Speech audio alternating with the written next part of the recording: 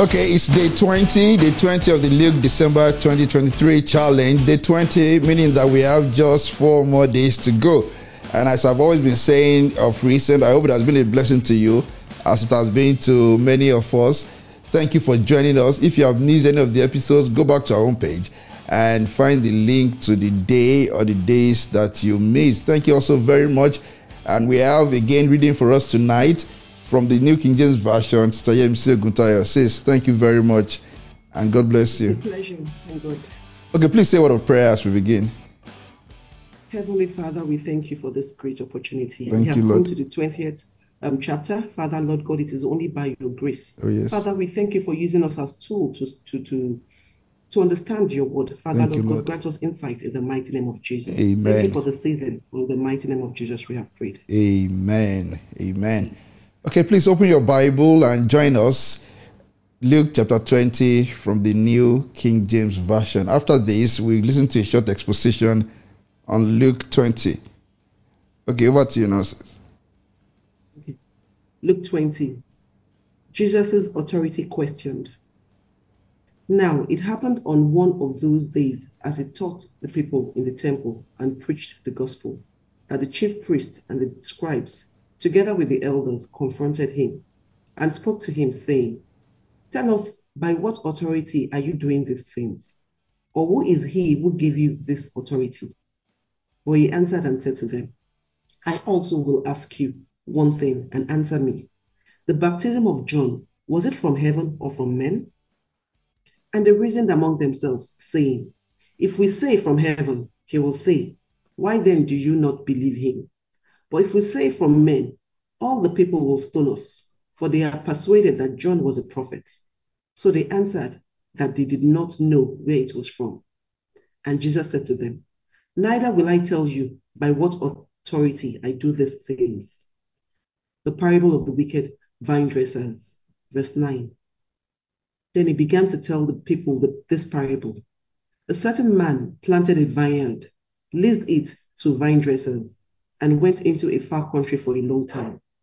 Now at vintage time, he sent a servant to the vine dressers that they might give him some of the fruit of the vineyard. But the vine dressers beat him and sent him away empty-handed. Again, he sent another servant, and they beat him also, treated him shamefully, and sent him away empty-handed.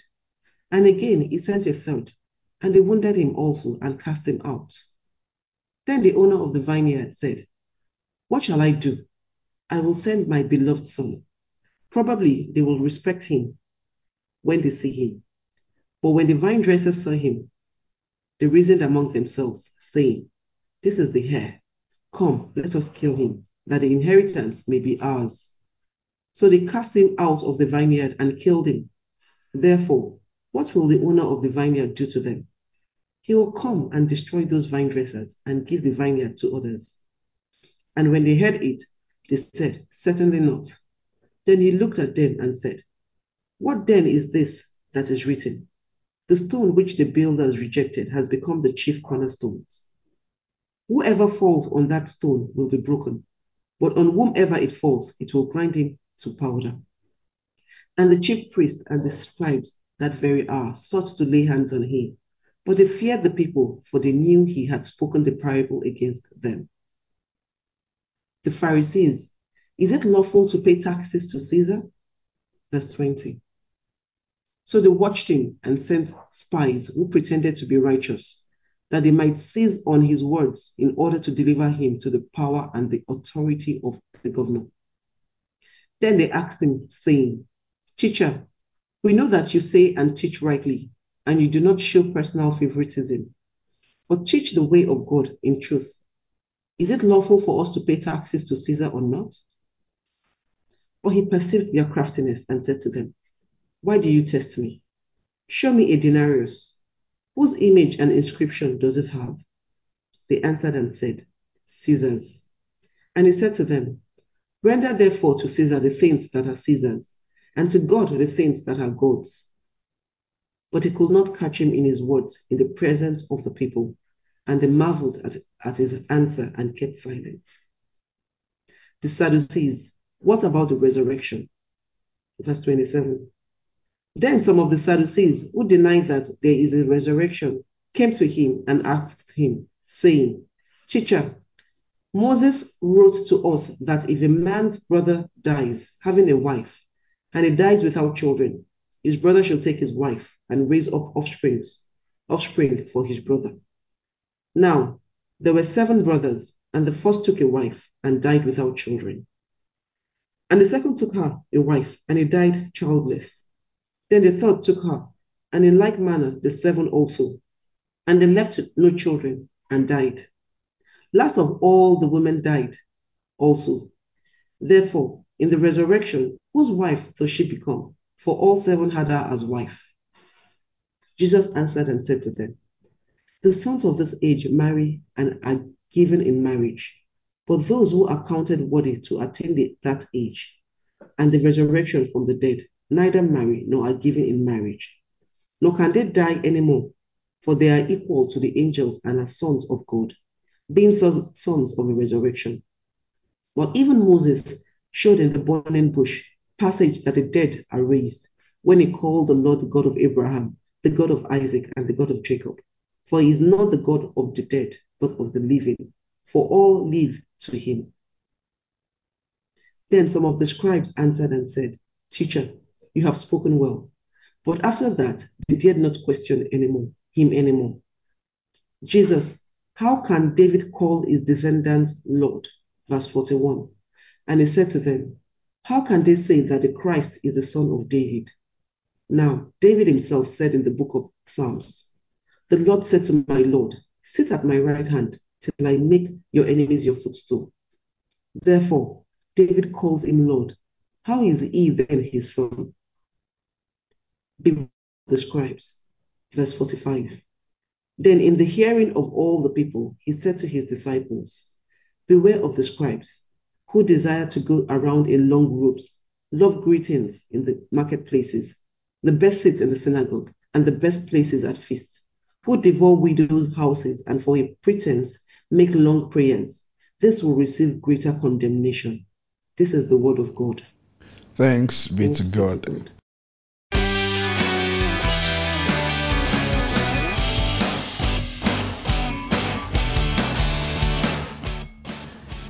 And yes, thank you very much for staying with us tonight for day 20 of Luke December 2023 challenge. And you've just listened to the reading of Luke chapter 20. Now let's turn to this chapter and ask the Lord to show us treasures in this chapter 20. I will say to you that the accounts in Luke chapter 20, they reveal to us the different heart conditions with which many come to Jesus Christ, the different heart conditions with which many engage with the gospel of Christ. In this chapter, we are reminded that the condition of the heart of a person who comes to Jesus with a question matters. The condition of the heart of a person who comes to Jesus with a request matters. The condition of the heart of a person who would profit from hearing the word of God matters. The condition of the heart matters. In Luke 18:17, Jesus tells of the necessity to have the heart of a child in order to enter the kingdom. The child who believes and does not doubt. The child who says exactly what he means and wants and is not duplicitous. In Psalm 18:25 and 26, we read that with the merciful, thou wilt show yourself merciful. With an upright man, thou wilt show yourself upright. With the pure, thou wilt show yourself pure. And with the froward, thou wilt show yourself froward. In the New King James Version, it says, with the devious, you will show yourself shrewd.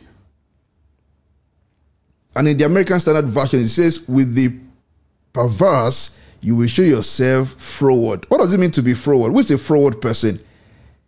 Someone who is difficult to deal with. Someone who is difficult to deal with. So what Psalm 18:35 and 36, what those verses are saying is this, that God will show himself, will present himself as a difficult person to deal with if you approach him with a perverse mind and without pure intentions. But we know so well that God is not a difficult person to deal with. Jesus was not difficult to deal with. Remember how he dealt with Zacchaeus? Was that the character of a difficult person? Remember how he dealt with that woman with the alabaster box? Was that the character of somebody difficult to deal with?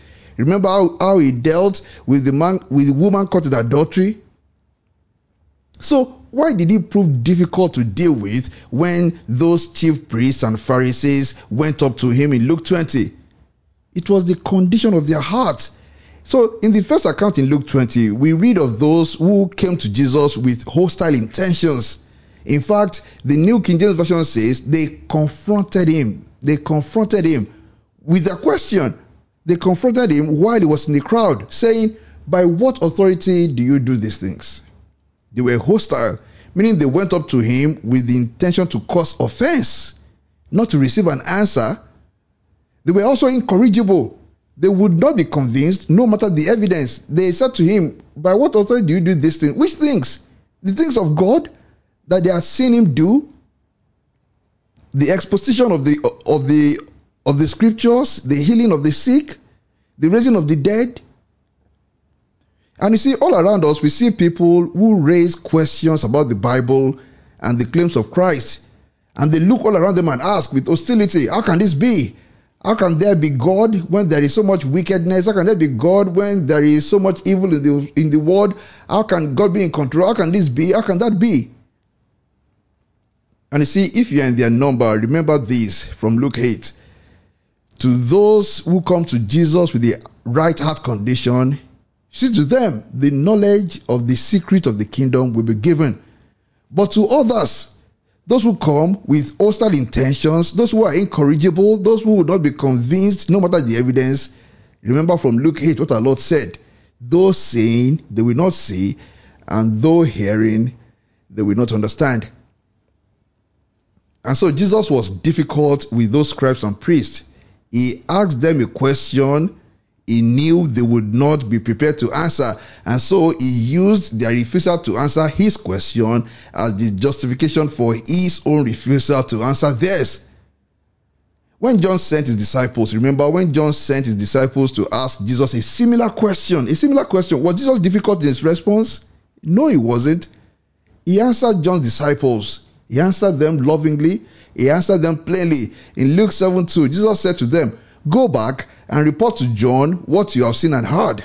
The blind receive sight, the lame walk, those who have leprosy are cleansed, the deaf hear, the dead are raised, and the good news is proclaimed to the poor." So the question is, what disposition do you want Jesus to have towards you? What disposition do you want God to have towards you? Remember, again, Psalm 18, 25 and 26. With the merciful, he will show himself merciful. With a blameless man, he will show himself blameless. With the pure, he will show himself pure. But with the devious, the perverse, and the froward, he will show himself froward. He will show himself difficult. I pray that the Lord will not deal with you in that manner, and that the Holy Spirit will correct you when your heart condition is not right with God. Amen. And next we come to the parable of the wicked husbandmen. And of course that parable is a warning that those who reject the Son of God will face judgment, and their places will be given to others in the kingdom of God. You see, when Jesus got to that point in the parable, they said to him, "God forbid." In another version, they said to him, "Certainly not." You see, this is the heart condition of those who are mistaken in their beliefs. They read of judgment, and of the day of reckoning, and of punishment, and of hell. And they mistake God's loving nature as meaning that he would not be so drastic in meting out punishment, or would not be as unforgiving as to condemn the wicked and unbelieving to the fire of hell. Let no one suffer from the mistake that any of God's word would fail.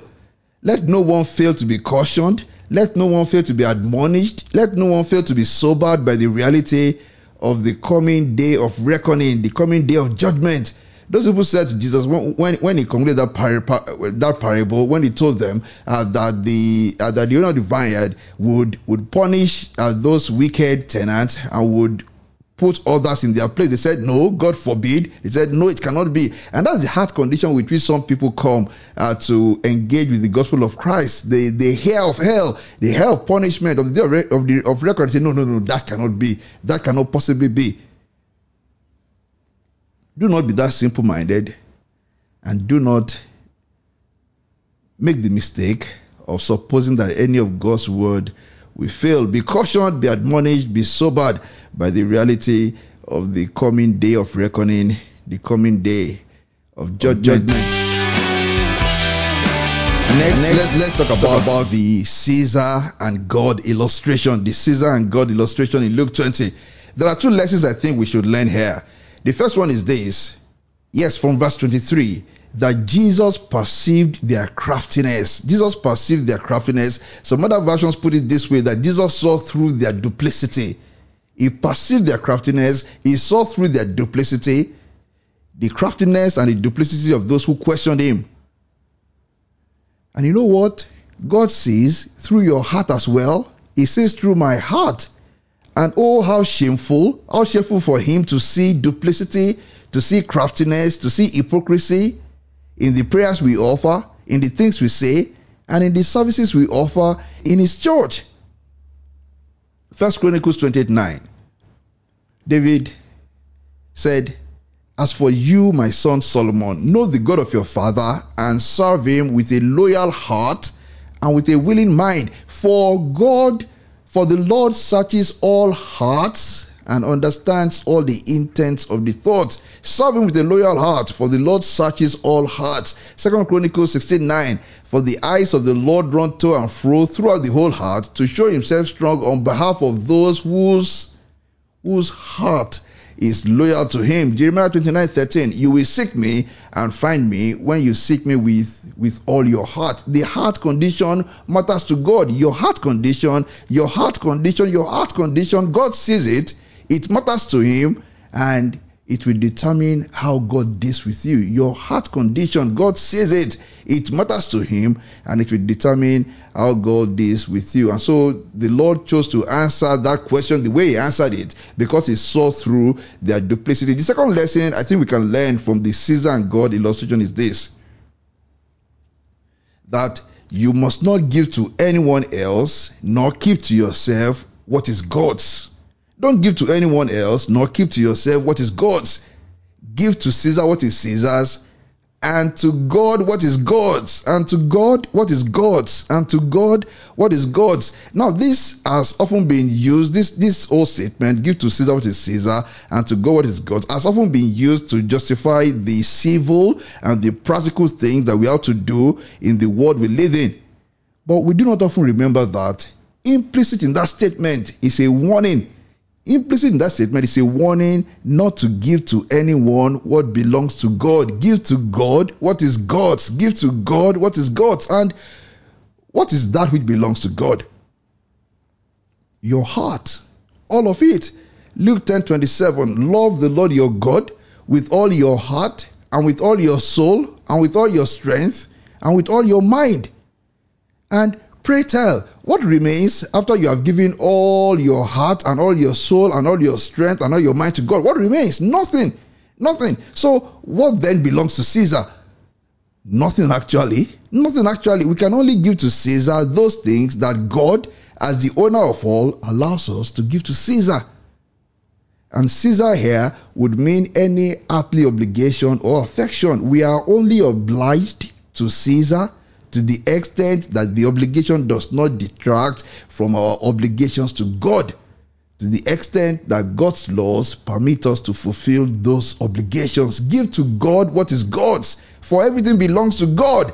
Dedicate your all to God, recognizing that it comes before Caesar, and only offer to Caesar what God allows you to give him. Give to God what is God's. And next, let's talk about the Sadducees' question about the resurrection. You see, they thought they had a gotcha question. They used an earthly illustration to cast doubt on a spiritual claim. They said, look, a woman who had been married to 7 brothers in accordance with the law of Moses, whose wife will she be at the resurrection? That was their gotcha question. That was the illustration. That was the concern they had in disputing a spiritual claim. And in the answer of Jesus, we are reminded that the finite cannot comprehend the infinite. The finite cannot comprehend the infinite. You cannot disprove a spiritual claim on the basis that it does not seem practically impossible. And there are many people who do that. They look at it and say, look, this does not make practical sense. Therefore, this spiritual claim cannot be true. 1 Corinthians 2:14. But the natural man does not receive the things of the Spirit of God, for they are foolishness to him. Nor can he know them, because they are spiritually discerned. The finite cannot comprehend the infinite. And I'm asking myself, was that the best defense the Sadducees could offer for their refusal to believe what the scripture taught them? The scripture taught them the resurrection. Was that the best defense they could offer for their refusal to believe the scriptures? They had read Moses, they had read Job, they had read the Psalms, all of which affirmed the resurrection, but they did not believe. They refused to believe it. And the reason? Well, their reason: whose wife will a woman married to several men be at the resurrection? That was their reason. And have you not heard many scoffers who pose such foolish questions too while disputing spiritual claims? Well, don't join them. Don't join them. And you see, the answer that Jesus gave should also make us wonder and anticipate the kind of change that we will experience at the resurrection. In 1 Corinthians 15, remember the apostle wrote saying, behold, I show you a mystery. We shall not all sleep, but we shall all be changed. But we shall all be changed. Can I describe that change? Can I describe the change that will take place at the resurrection? No, I cannot. But from what Jesus said in Luke 20, the change in us would be so transformational that such concerns as contained in the question posed by those Sadducees will be so unnecessary. The change will be so transformational that those concerns will be unnecessary. The finite cannot comprehend the infinite. Don't let I can't understand it. Don't let I can't understand it stop you from believing it. The Bible does not say if you understand it, you will see the glory of God. No, it says if you believe.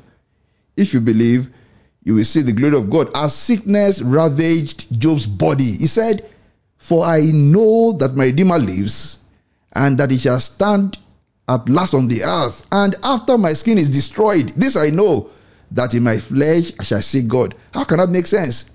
How did that make sense? And after my skin is destroyed, this I know, that in my flesh I shall see God. After my skin has been destroyed, then in this my skin I shall see God. Don't wait until you fully understand to believe. No one will ever fully understand God's word and God's purposes in this world. But you know what? He is faithful who said, if you believe, you will see the glory of God. That's the error that the Sadducees made. It did not make sense to them, and therefore they would not believe it. Don't be like that. Don't wait until you fully understand to believe. No one will fully understand the word of God and his purposes in this world. Nobody will fully understand it while we are in this world. But if you believe, indeed, you will see the glory of God. And finally, let's talk about Jesus' denunciation of the scribes in verses 45 to 47. Another sobering moment in the account of Luke. And it's quite sobering, especially if you read those verses, to see the people that Jesus was warning. He was warning who? He was warning, hey, those who desire to go around in long robes. That is, they wanted to be dressed in a manner that they would be seen as godly. Those who desire to go around in long robes, they wanted to be seen as godly. They wanted to dress in a godly manner. Jesus denounced them. Why? He denounced those who love greetings in the marketplace. That is, those who love the adulation and approval of men.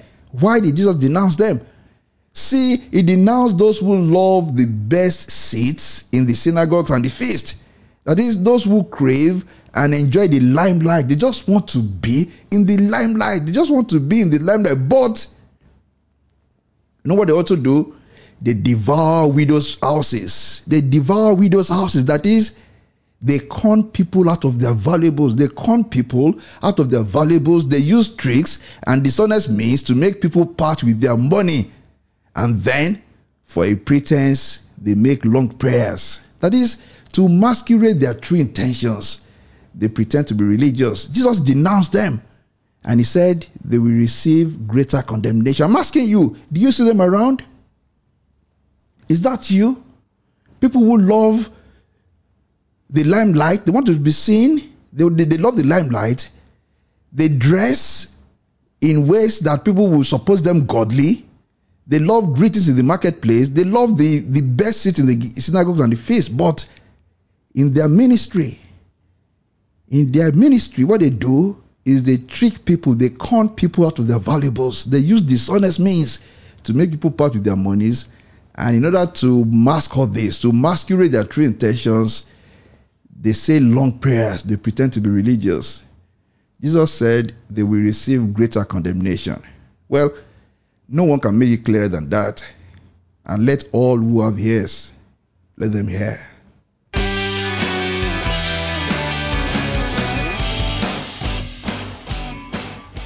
Oh yes, indeed. Let all who have ears, let them hear. Thank you for staying with us this evening for day 20 of the December 2023 challenge. I hope this has been a blessing. I pray that we shall not be only the readers, the hearers, and the expositors of His word, but the Lord will give us grace also to be the doers of His word. In Jesus' name. Looking forward to seeing you again tomorrow for day 21. We're almost there. Merry Christmas to you in advance.